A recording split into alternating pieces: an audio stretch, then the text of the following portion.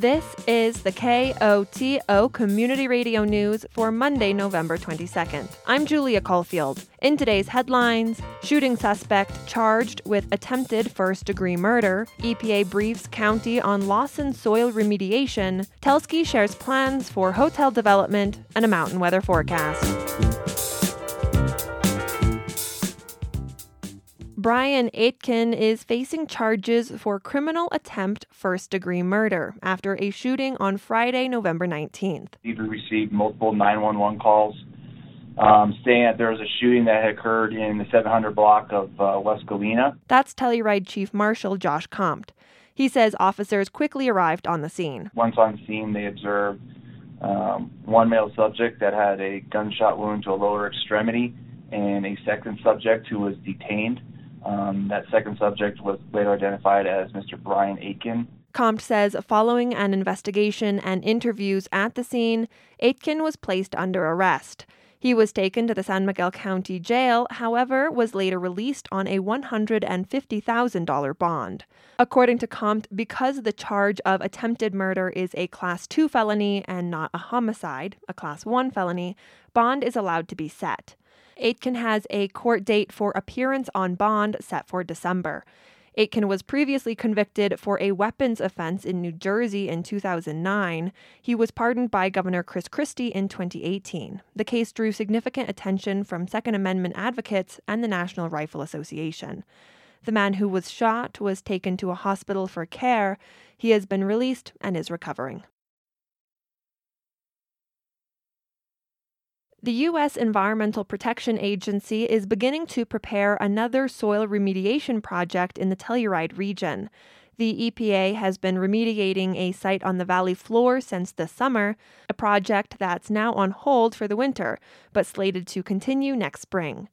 Now, testing has also found high levels of lead and arsenic in a site just west of Society Turn near Lawson Hill. EPA does plan to take a removal action next year, and we are going to propose excavating the contaminated soil. We have no idea where it will go or really any other details. So what we're going to do is take the winter and spring and set up public meetings to discuss the process with the stakeholders. That's Joni Sandoval, on-scene coordinator for the EPA, speaking to the San Miguel Board of County Commissioners last week. Sandoval says the EPA doesn't yet know how much contaminated soil will need to be remediated.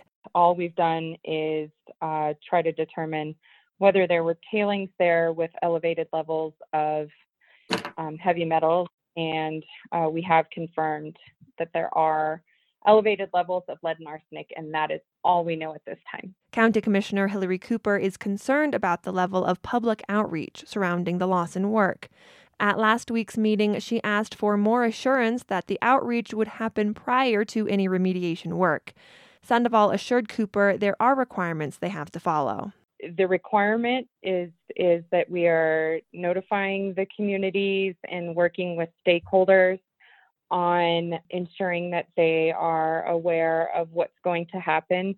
People need to understand that this isn't like a NEPA process. NEPA is the National Environmental Policy Act, where there's going to be community involvement as far as like the decision of how the work is done. However, we do know the sensitivities of the community, and so we are going to do something similar to what we've done with the valley floor, which is listen to their concerns and make concessions where we can, as long as it doesn't impact protecting human health and the environment.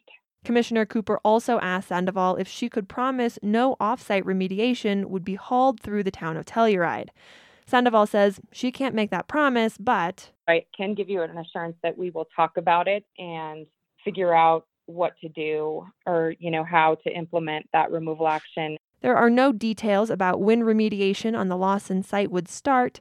Sandoval plans to brief the BOCC again in December about the progress on the remediation on the valley floor. New hotbeds may be coming to Mountain Village. At a Mountain Village Town Council meeting last week, Telsky's Chad Horning presented 4 hotel expansions or constructions in the village core area.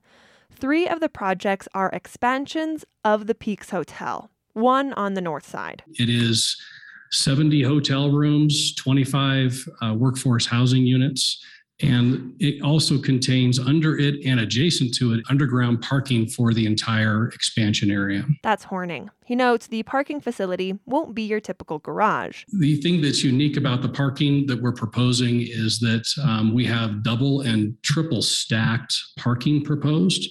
And what that allows us to do is drive into the garage and your car would enter a piece of equipment and would literally lift it up so that you could park underneath. And we're proposing to incorporate something like that in here because of the overall need for parking. The second is on the west side of the Peaks. This is directly off from where the current clubhouse is and below it. It is 49 hotel rooms and just hotel rooms, no parking, nothing. And it is connected to the Peaks via an air bridge. The final expansion is 32 hotel rooms off the Peaks, with the potential to create a sky bridge between the hotel itself and the Telluride Conference Center. In addition to the rooms, Horning says Telsky is looking to create a new pool facility at the hotel and new helipad off the west side, where the current helipad sits. We're going to propose that we turn that into a year-round helipad site so that we can offer unique customer visitor experiences directly out of the Peaks during the summer for helicopter experiences. The fourth project is building a completely new hotel between the gondola station in Mountain Village and the runs off Lift 4. Horning says the development would ideally be 70 hotel units with some commercial space and the potential for a ski and golf clubhouse. The concept of this hotel is for it to be a really unique destination property that would be unique to almost anywhere in North America. It being right on the ski hill, it being of a unique design. And at this point in time, we do not plan on branding the hotel. We plan on owning it and operating it exclusively. The hotel would scale up the mountain, so according to Horning, it wouldn't exceed more than 3 stories tall at any given point. However, it would be a 7-story building. He says there would also be a restaurant with an après-ski area. In total, between the projects, Horning says Telsky would add 150 new hotel rooms with an additional 25 affordable housing units. Any development would need to go through approvals from the town, and at the meeting, a number of council members shared their concerns. Here's Mountain Village Mayor Leila Benitez. What can be fit in a space and in our community and what should be fit in our space in our community might be 2 different things. Maybe they're the same, but based on public feedback, I don't think pushing it to the hilt with the lot size is the best thing for us as a community at this point. Councilmember Pete Dupre adds he's heard concerns from the community as well. I think it's the biggest concern from talking to people is, are we really going to change the nature of Telluride? Is it going to be crowded? And because most of the people who I've talked to, they're fearful that the nature of this resort is going to change. And it's going to be too many people. But Horning says he believes there's a fear of hotel rooms that, in his opinion, is unwarranted if development is done thoughtfully. And I do think there's a negative impact for not doing these. But it's not just the feel of the community. Dupre questions the feasibility of the construction itself. One of the drivers here is going to be workforce housing. Because you're not going to be able to do all this development without having workforce housing somewhere in the vicinity. And I think that's going to be, I think you almost got to look at how could you pull something like this off and over what time frame? Because I don't see us being able to do a lot of it. I mean, a lot of projects are being proposed and I don't see how you do it. The presentation to Council was an opportunity for Telsky to share development it hopes to see. Council made no decision on whether or not the projects should go forward as presented. If approved, Horning says the projects would be phased in, with the building on the north side of the peaks going first. He says at the earliest, construction would begin within the next few years, with construction lasting about 2 years. Folks in Telluride won't be hitting the slopes this weekend, but that doesn't mean all the fun is lost. There are a number of activities for the family to enjoy this week. There will be a screening of the ski film Roots on Wednesday, November 24th at the Telluride Conference Center. Doors open at 4 p.m. The film features over 20 of the world's best free skiers for a film display of big mountain riding, ski touring adventures, and night snow park sessions. Friday, November 26th, we'll see the annual Turkey Trot. The 5K walk run will start at 9:30 in Ilium Valley. Registration is required at sanmiguelcountyco.gov. Costumes are encouraged. And to round out the day, Mountain Village will be unveiling its gondola car public art installation. Mountain Village, in collaboration with the Telluride Arts District, selected 11 artists to design wraps for the dining gondola cabins in the village core. The newly adorned cabins will be unveiled on Friday, November 26th, with an event from 3 to 6 p.m. There will be live music, drinks, and an opportunity to chat with the artists. There will also be free coloring books available that feature each artist's work. Where do we come from? Who is behind the stories that have been passed down from generation to generation? Who are the people in those black and white photos in your home? The Telluride Historical Museum, along with the Wilkinson Public Library, will be hosting a family history workshop to help individuals and families learn more about their family ancestry. Museum staff will be on hand to help participants learn skills to research history. All you need to do is bring pictures, names, and dates of family ancestors. The event is family-friendly, and participants will receive a family tree to complete and take home. The Family History Workshop will take place at the library on Thursday, December 2nd from 5:30 to 6:30 p.m.